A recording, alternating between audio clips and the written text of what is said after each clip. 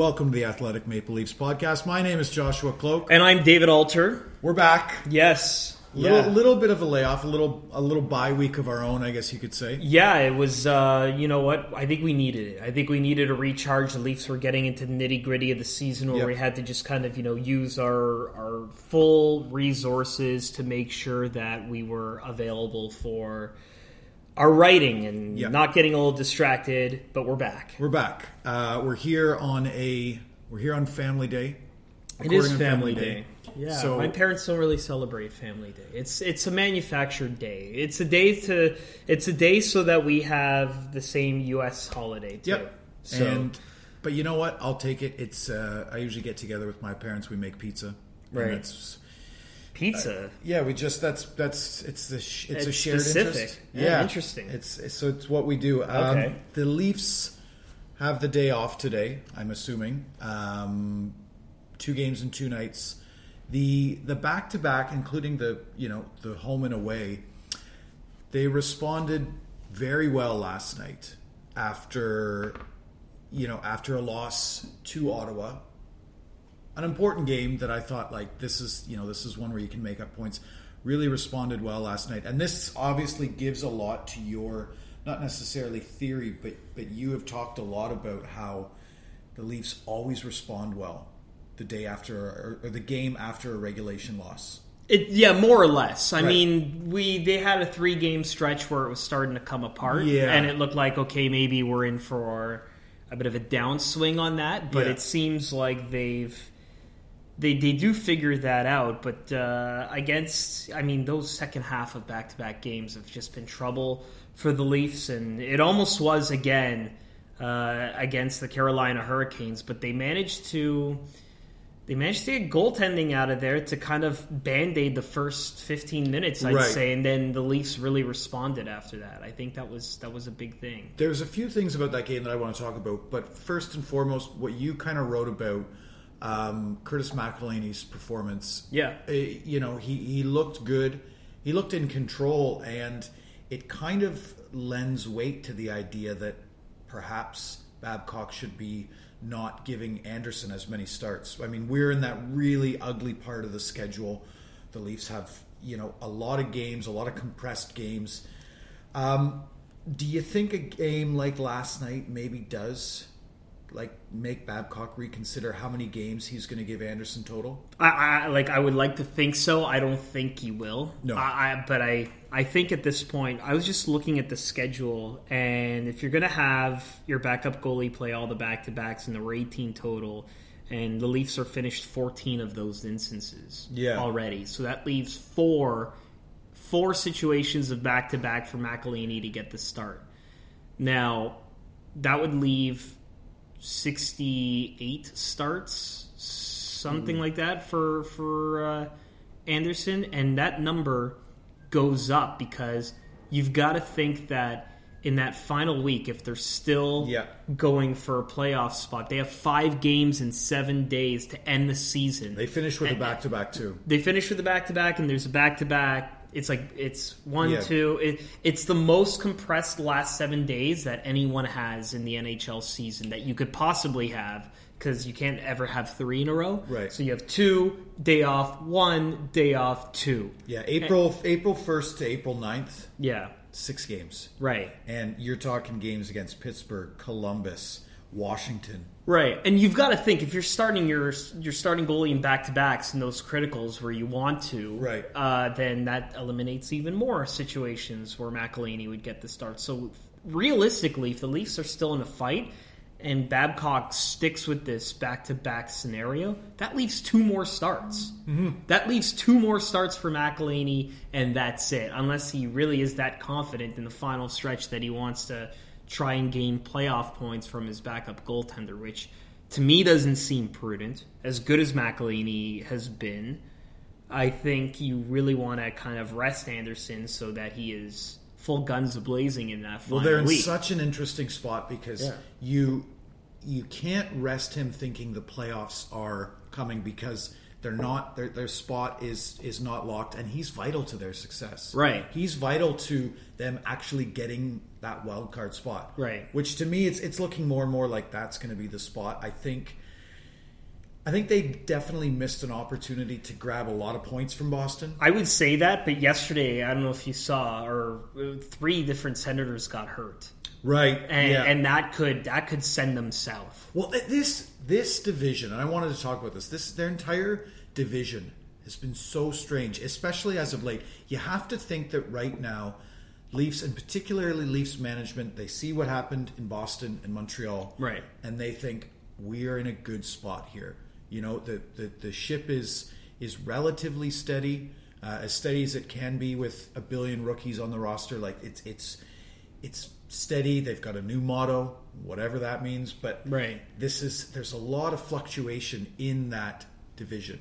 You know, when the best team in the division fires their coach, when a team you're fighting for a playoff spot with fires their coach, this is a real opportunity. So to come back to Andersen, I don't see them doing it either. I don't, like, as good as McElhinney was last night, I don't see them doing it because they recognize Babcock has fought long and hard. We remember in the early days of the season when Andersen was struggling, Babcock was in his corner, and there's no reason for me to think now, well, just because McElhinney had a good game and he looked really good, that they're going to deviate from that plan, right? Right, yeah, and but I don't know. I mean, in this day and age, unless you're someone like Braden Holtby or Carey Price, you're not getting that many starts in a season. There's issue there, and with Andersen, you run the risk of serious injury playing him that much. I mean, you do. You don't want to push it, and I know he's competitive and wants to play all the time, and that's good. And maybe they feel, you know what, if they miss the playoffs because of that, who cares? It was a learning experience for him for next year. And I guess in that respect, they're playing with house money, so they probably won't change it.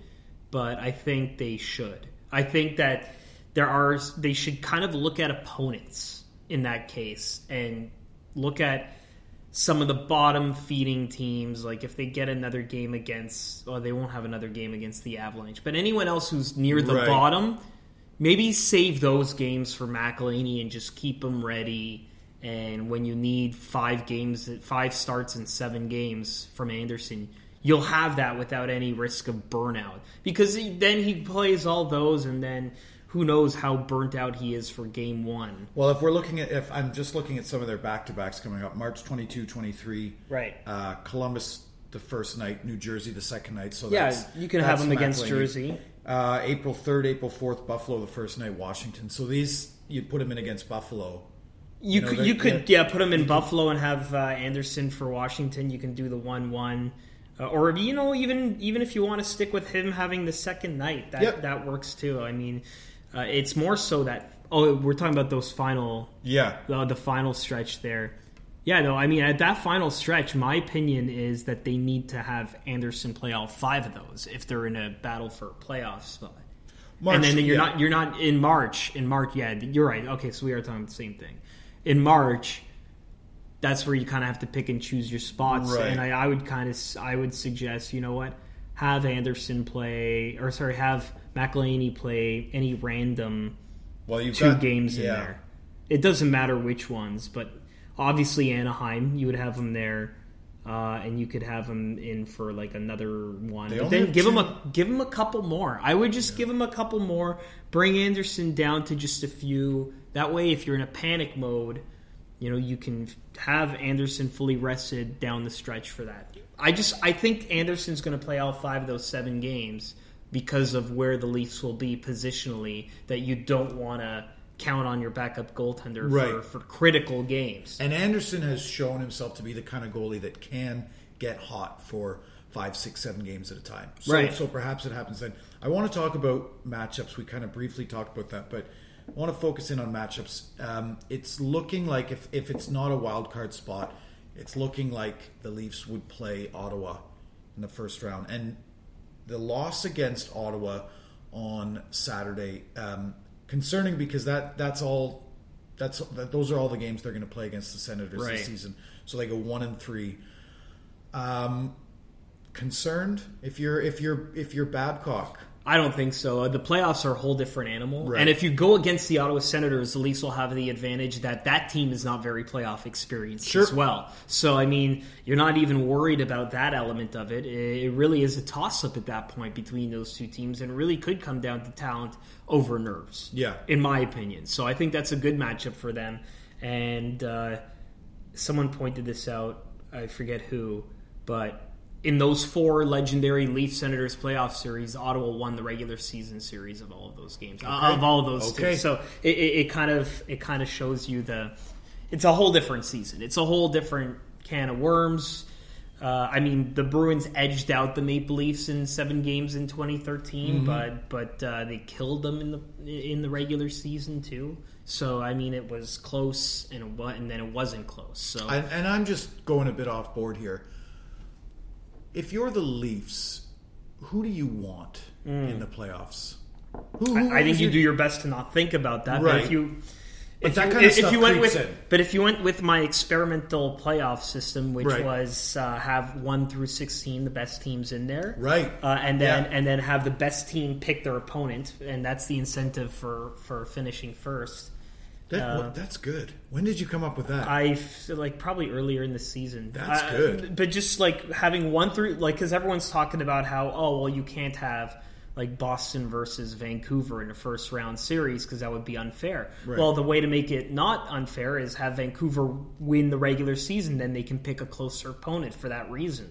So it incentivizes you to finish with the best record so that you can pick based on a geographical standpoint. In your first round series there, and then you do it again. Because I mean, we've talked before. It's a common kind of discussion to talk about how often people think the regular season doesn't matter when you're looking at these 2 seasons. And look at the playoff structure right now. The Leafs are in a great spot because they're in the Atlantic Division. Because I mean, we're talking only wild card if they're in the Metropolitan.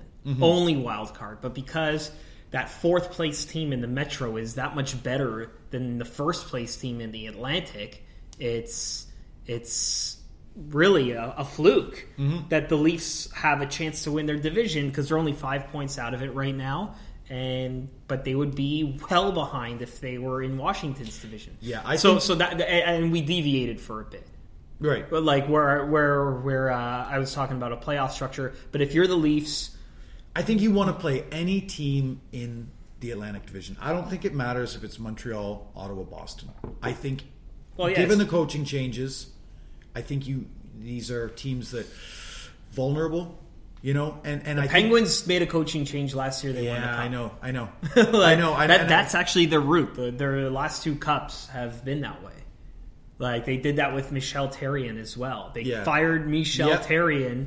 And they hired Dan Bylsma and won the cup. And so now Montreal might, be thinking that same thing. Fire Michel Therrien because it worked for Pittsburgh, and figure it out down the stretch to win the cup. Yeah, I think with any team, there's great storylines with any of these teams that they could face up against, but. I think you're right. Ottawa, the lack of playoff experience there, that probably works in their favor. I think for the Leafs, Boston would be good for them too, just to get the demons out. Yeah. Because everyone brings it up, and they're going to continue to bring it up until the Leafs beat the Bruins in the playoff series. I remember talking to someone within the organization, being who was frustrated about it when I went to Boston for that last game in Boston, where they had a 4-1 lead in the before that game. Someone said to me, "When are people in Toronto going to stop talking about that already? When are they going to stop?" I'm like, but it will only happen. It will only be completely not talked about until they beat the Bruins in a playoff series. Well, how about this first segue? After the Centennial Classic, Mitch Marner referenced that. I remember he referenced that Game 7. Yep. He's missed 2 games because of injury. Sure. If any of their talented rookies were to go down, I mean, it's kind of a weird way to look at it, but I think a lot of people are happy that Matthews has stayed injury-free. Right. Who has, who's stepped up in these two games and kind of filled that role, that electrifying scoring touch that Marner brings? From a scoring touch, it's almost hard for me to say, although he did show it a little bit 2 nights ago, against the Senators. But I would say William Nylander. Yeah. It has to be. And in fact, I was making the argument with some of our colleagues that before that Sunday game, even though Connor Brown had 2 goals, I still feel he's miscast in that spot, and I would have moved Nylander into that spot while Marner's away, just to replace the skill with the skill for that line. Right. Because the argument there was, without Marner, you don't really have much of a line there. They seem to be kind of struggling. Even though Connor Brown got 2 goals on Sunday, they still were 2 identical goals. Right, but they were still the 3rd worst forward line in terms of possession. They were still below 50% possession. Much better than they were on Saturday, but the best Toronto player by possession that night on Sunday was William Nylander at something over 70%. So I feel like even though Nylander seems like he would be the type to kind of see it as a demotion and really enjoys playing with Austin Matthews, I think for the betterment of the team, if you can rationalize with them, saying, look, I need you to drive that line. Yeah. So I want, and explain it to him that way, I need you to help carry that line while Mitch is gone. When Mitch is back, we'll put you back. So what do you think, because Marner's line mates the entire season, Bozak and JVR, also have been sources of trade rumors. He's been out 2 games, right? And that first game against Ottawa, they did not. JVR and Bozak did not look good. Do you think this Marner injury, does that change their trade value at all? Because now teams across the league are probably looking at those 2 and saying, okay, this is what they're actually about. Yeah, I mean, I would say that it's going to be. It's not going to have that much of a negative effect, because I think James Van Riemsdyk, in a sense, is going to be a useful add to an experienced team. Right. They're still going to need him as a winger to kind of drive everything. So it'll be one of those things where you keep him going, try to make that work, and teams like Washington or whoever would be contending would be like, you know what, we could really use his skill. We can use his net presence. I think with James Van Riemsdyk, it's fine. With Bozak, it might be a tougher sell unless you have a 3rd line center spot for him. The thing that I've been thinking about with JVR, I mean, I wouldn't like to see the Leafs move him. Right. I think he's too valuable as a guy with a little bit of playoff experience, and I like the fact that he is that big body. That, I don't know why you would trade away a piece that so many other teams want. But if it's going to happen, to me, it's got to be Anaheim. It's got to be. You mean Anaheim. A different conference? Yeah, it's ship him to Anaheim and take back one of their young defensemen that they are very concerned about when it comes to the expansion draft. Yeah, one of the things I heard with Anaheim was Kevin Bieksa. Just because they have cap issues, that they would take it on to get him in a high draft pick. Okay. Because that whole taking on long-term injury, the Leafs have the luxury of not worrying about financials, so they can do what they did in years past, where they got an extra draft pick to eat up Olaf Kolzig's contract, right? So it would be things like that, where they could look in the future, not affect their active roster, help out someone else who has cap or financial issues, and get a high draft pick as a result of it. I've just always thought, I mean, given their trade history as well, the Leafs and Anaheim, I think there's precedent there, but we haven't talked about it a lot in podcasts in the past, but I think it's time that we can, because Babcock had some kind of pointed comments on radio. He said, don't expect us to be very busy. Yeah. The one thing I've learned with him is, first off, it's not going to be fully up to him. Of course. Right? So there's that. Yeah. And we know that Lou is Lou, and he's alpha, and Mike Babcock is alpha when it comes to coaching. Obviously, input is seen all around, but if Lou sees a deal that's going to help with this whole long-term vision, he's going to do it. It's going to be one of those things. And I think that they're gearing for a bunch of lower-end moves that still focus on the future, even though they're in a pretty good spot positionally in the Atlantic Division. I don't see them doing much of anything. If anything, maybe that fourth center. Right. Well, I think they'll even move some of their defensemen to try and improve down the road. Like if they can, like I think they picked up Marchenko knowing that they might ship Polak away, right? Like a right-handed shot for a right-handed shot. Someone who can play, someone who Mike's familiar with, and will get him into the lineup. They don't just pick him up just to get rid of Frank Corrado. Like, they definitely have some sort of plan for him. And it's another asset. It's another right-handed shot. They keep loading up on Russians to kind of fit into Mike's style of this five-man front and the way the Russians play. So I think you're going to see the Leafs be a lot more active than he's letting on. And he even said it, I don't think you were there, but he also said it that a lot of what he says there is to calm everybody in the room down. Sure. So there's a lot of posturing going on with Mike as well. You know what? I know that a lot of players generally get nervous around trade deadline. Yeah. And as well they should. But I wonder how much of that is really going on in the Leafs room right now. I mean, we talked about JVR, Hunwick, Polak. These are your names. I think it's having an effect on Ben Smith. Yeah, I could see that. I spoke to him the other day, and I looked at his games over the weekend, and he had his second worst face-off game of the year last night. Right, and Sunday. that's why he's here. That's why he's here, but more importantly, the PK has dropped significantly, and him and Komarov are the only two forwards that take face-offs on the PK. It killed them in the game-winning goal against the Senators on Saturday night. So he's not, to use Mike Babcock's quote, fitting the particular niche that he was brought in to grab anymore. And he's been moved at the deadline the past 2 years. He came to Toronto on the deadline last year in that whole with San Jose, with that stay lock and everything that they did to ship Reimer away. Right.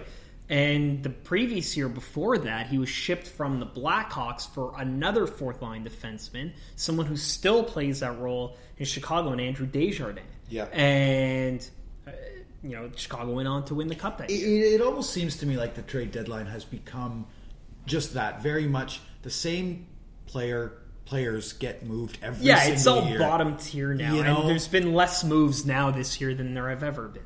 Yeah, and I predict a pretty quiet I think the deadline just gets more and more quiet every year. This Matt Duchene thing, there was a bit of a flare-up. I believe it was Adrian Dater reported that Matt Duchene, the Avs had talked to the Leafs about Matt Duchene. Right. I don't see any point. How old is Duchene now? I can't even remember. 26? Yeah, he's too old for that vision. They're not getting those guys. They have players of that ilk. Right. Well, not only that, if you were getting him, why wouldn't you have pulled the trigger on Stamkos before? Like, I mean, why now would you want to load up on high, costly veterans when you really don't have the room for it? Because if you take on Duchene, well, then in 2 years you're not going to have room for someone like him. You're going to have so many front-loaded forwards that are getting a lot of money. Matthews is going to get a lot of money. Marner is going to get a lot of money. Nylander's going to get paid. Nylander's going to get paid if he's still around. I still don't know if he will be. Ooh. I mean, the Leafs might have other plans. I mean, I only say that because Mike Babcock has been extremely harsh on him, like all through the year. To me, that when I watch Nylander, I think he needs to. Babcock figured out a role for Nazem Kadri. And I know these two... But he did it while inheriting him after. Sure. He didn't have the problem with Babcock is very few times has his mind ever changed in his coaching history with someone. Yeah. And it almost seems like if he's already got a preconceived notion of you, then that's pretty much it. And I feel like that... We saw it with Corrado.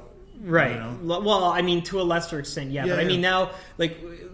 Once he's made a determination on you, it's almost impossible for that person to change their mind, change Babcock's mind of him. And I felt like even in that game against the Bruins where he had 2 goals, he was very, he wasn't praising him. He was like, yeah, well, when his buddy's out there, he plays. Like, it's like, okay, well, I mean, I don't know if that's really necessary. Like, the last couple of games, he's been more complimentary of him, but I think Babcock realized he needs to because he needs that offense that Mitch Marner has given up. Like, when Marner's not there, yeah, I mean, Nylander needs to be that guy, but down the road, when they're going to be making those kind of decisions and they feel they can get a 1-2 defenseman, they might need to... It depends what. I'm not saying it's going to happen. No. But I can see them using that as an asset when they realize, okay, they don't want to run into the Edmonton problem of paying RNH and McDavid and Hall all this money. They don't have room to address other needs. Yeah. That's what I'm saying. And my line of thinking is just you should never trade a young player until you know exactly what he is. And I think... Right. And I think the flashes of brilliance... It could take a couple of years. Yeah, but the flashes of brilliance that Nylander has shown this year have been surprising just in that, like... I hate to say when he wants to. Right. But when it's there, it's very, very convincing. And I think in most other years, he's a Rookie of the Year candidate. Right. You know? So I would be against that move. But again, there's no doubt that they have a plan and they're thinking a few years ahead. And yeah, you're going to...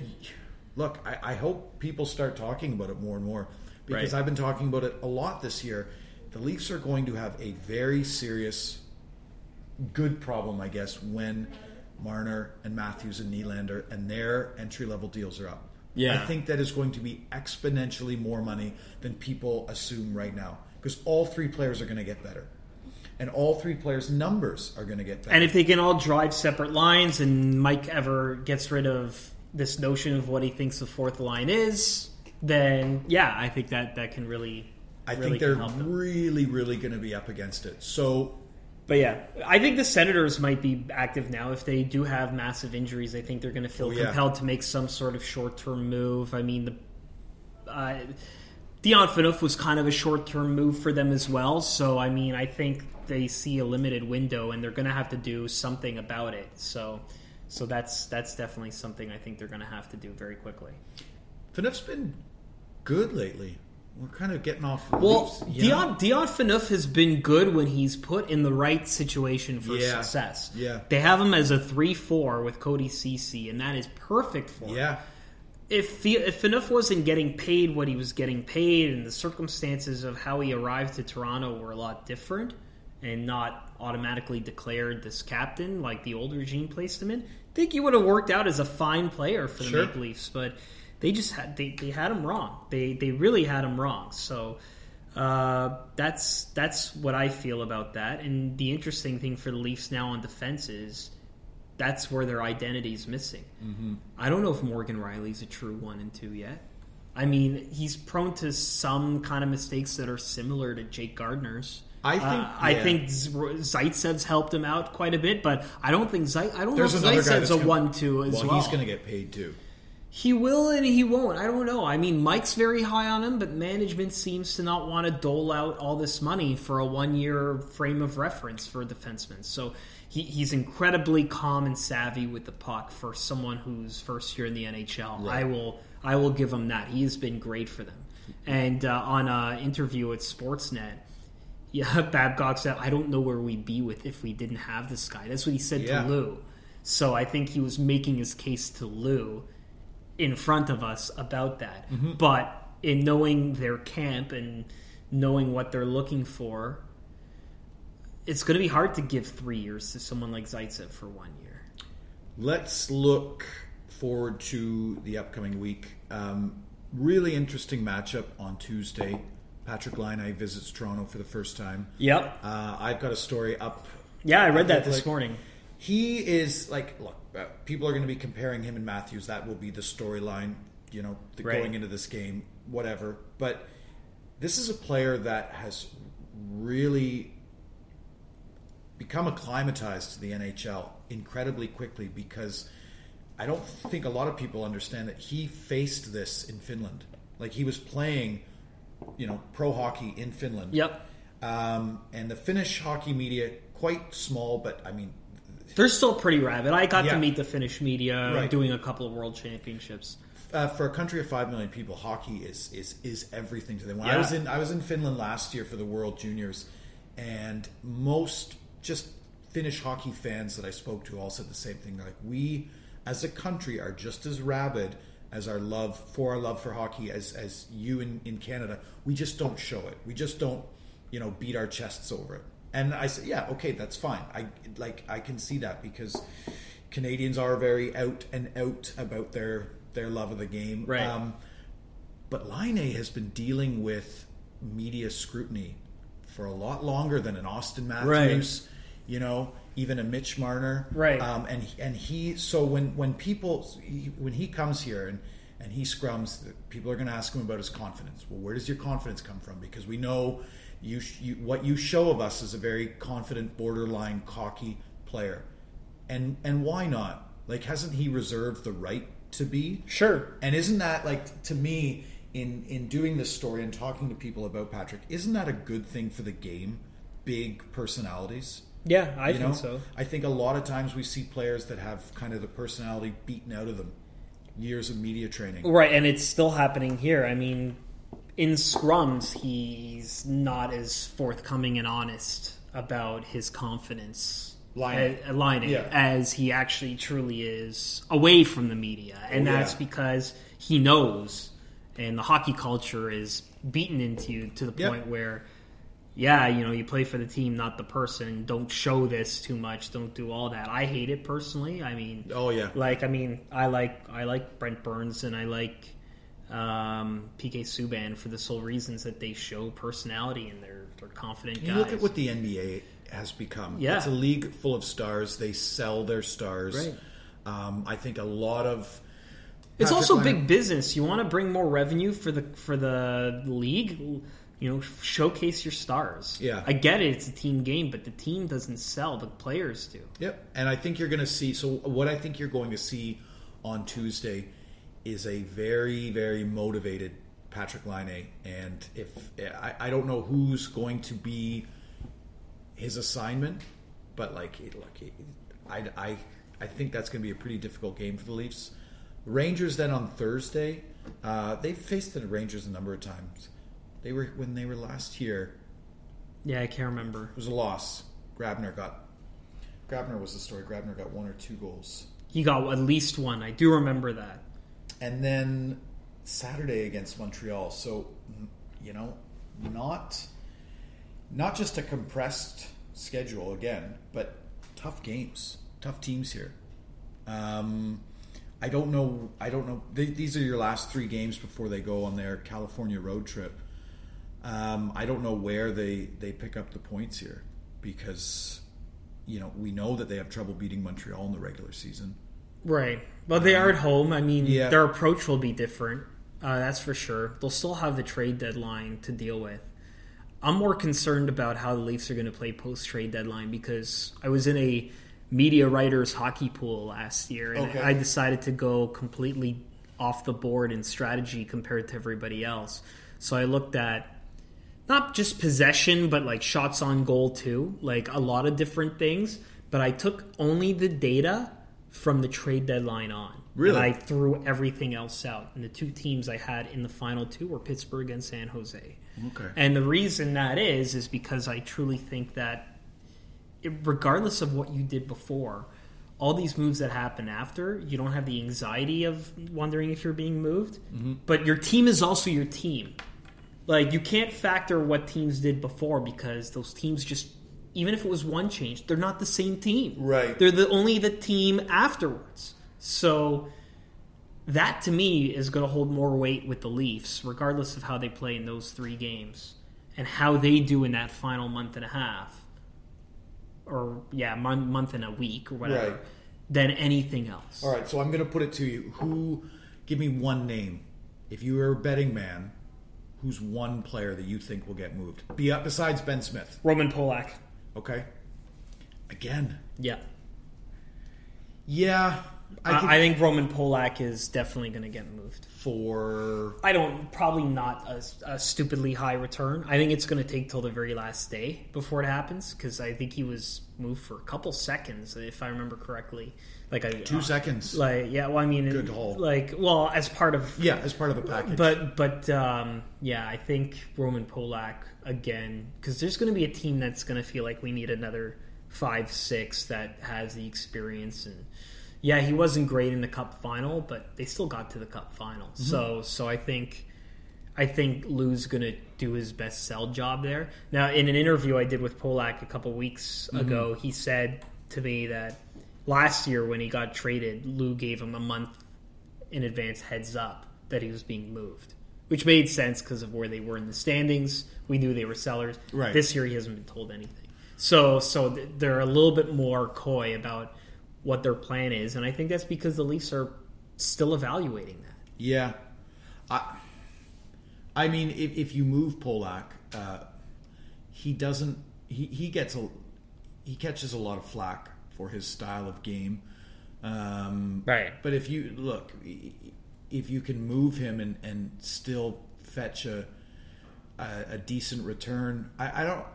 Are they still in the stage where they're trading for picks? I don't think they are anymore. I know that was the plan last year. I don't really think they are. I think they'll still do it, but I think they'll do it for higher picks only. If they can get first and seconds, and I think their strategy is if we give someone that and we ask to take a problem contract that's expiring in exchange to get a second or first round pick, then we're definitely going to do it. So I think that's their strategy. They got Brooks Light because they could get Connor Carrick in second. So I think that's going to be their strategy still. If they can take on a problem contract like in Anaheim, if Anaheim wants to alleviate their cap concern and they give them, Kevin Bieksa, but they'll give them a late first. By doing that, then why would you not do that? Yeah, because it's higher selections. I mean, they're loaded on whatever, but they still need defensemen. They still need someone they can draft high defensemen with. They don't now, with how rare it is to find good defensemen. You got to pick them in the first round. The Leafs are just in such a strange position because you look at the teams that are going to be buying. These are teams that their playoff spot is almost a lock. Your Montreals, teams like that, and the teams that are selling know they're out of it. The Leafs are still right in the middle. Nothing is guaranteed. So I still think there's something to JVR being moved, and I only say that because this team has a history of surprising me at the deadline. Right. This just we both get the email. This so and so's been moved, and to me it's always didn't see that coming. Right. And what we know about Lou is that he's not afraid to pull the trigger. Right. He has a history of surprising us. So I think JVR is on a pretty favorable cap hit, but he's still due for a raise. And I don't know if... But if someone gives him a late first, he's going to do it because he's going to feel like he's got people in the pipeline that can fulfill the spot. Because a player like JVR has one more year after this one on his contract. In fact, if he can get a first in the following year, that would be better because at least then it's not guaranteed that it's going to be. Yeah. It's not going to be guaranteed that it's going to be a bottom like that team could miss the playoffs. Is what I'm saying, unless they lottery protect it. Okay.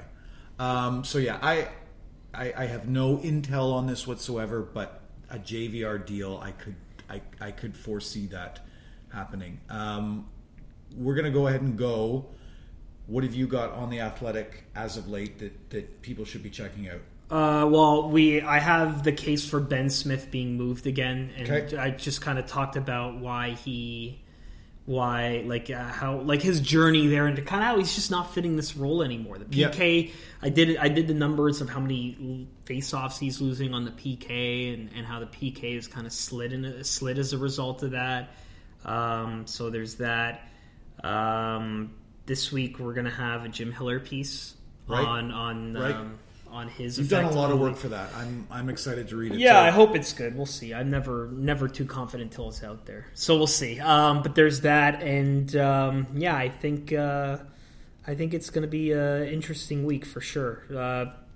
The Leafs' mettle will really be tested in March, though. I truly believe that. Once the anxiety of being moved is gone, if they're still in the hunt. And this is exactly what the Leafs wanted. I know Mike Babcock wanted playoffs or not. We want to make the playoffs, but if we're playing meaningful games in April, we've done our job for development. Okay. I think you're right. That March is really going to it's really going to say a lot about what this roster is. But again, we've got a pretty interesting week coming up before the deadline. There's a few other things that we should be talking about. One last one before we go. Trevor Moore, prospect with the Marlies. He was signed as a free agent out of the University of Denver, Tyler Bozak's old school. Yeah. 8 points in his last 6 games. You're going to check out the Marlies today. He's up on our latest Monday prospect report. Is this the kind of player that the Leafs bring in and say, look, we know that we're going to be moving some of these wingers down the road. Such a skilled player. He's got a lot to do to work on his all-around game, but I look at him and talking to him, I think that he is that kind of player that they can say, let him marinate, do his thing in the minors, give him 2 years in the minors, and then when we have to start moving some of these wingers because we can't keep paying them all, that's when he gets his shot. Yeah, perhaps. I mean, it really is a crapshoot. They might find that there just isn't room for him and he ends up going somewhere else and being a caliber NHL player for another team. I think right now in the Leaf situation I don't think he would be called up anytime soon. No. I think we're looking at like a Leipzig once he gets healthy enough. I mean, they're decimated. I believe for the Marlies game, they're gonna have they're gonna have like 9 scratches for this game this afternoon on the Monday. Leipzig, Kapanen, Lindbergh, Valiev. There's a lot of injured bodies. But they're hanging on to that playoff spot. Right. Well, they're 10-2-1 in their last 13 games. They've been crazy. Oh, another thing I wrote about was Seth Griffith this past week, which you should check out too. The Delta Hotel seems to be the Leafs' resident pickup hotel, and feel bad for the guy because he's been bounced around so much, but he's such a prolific AHL scorer. Like last year, he was second in points in the AHL, and he played 20 less games than everybody. And he's on the line with Trevor Moore. Right. They've got a lot of chemistry. Yeah, so there's been some benefit there. And I feel like Griffith kind of had a bad haul where, I mean, if the problem is Mike doesn't seem to value Seth Griffith when he's up there. But I think if you call up someone right now with all the injuries, who else? Like, that's the guy. Yeah. That has to be the guy.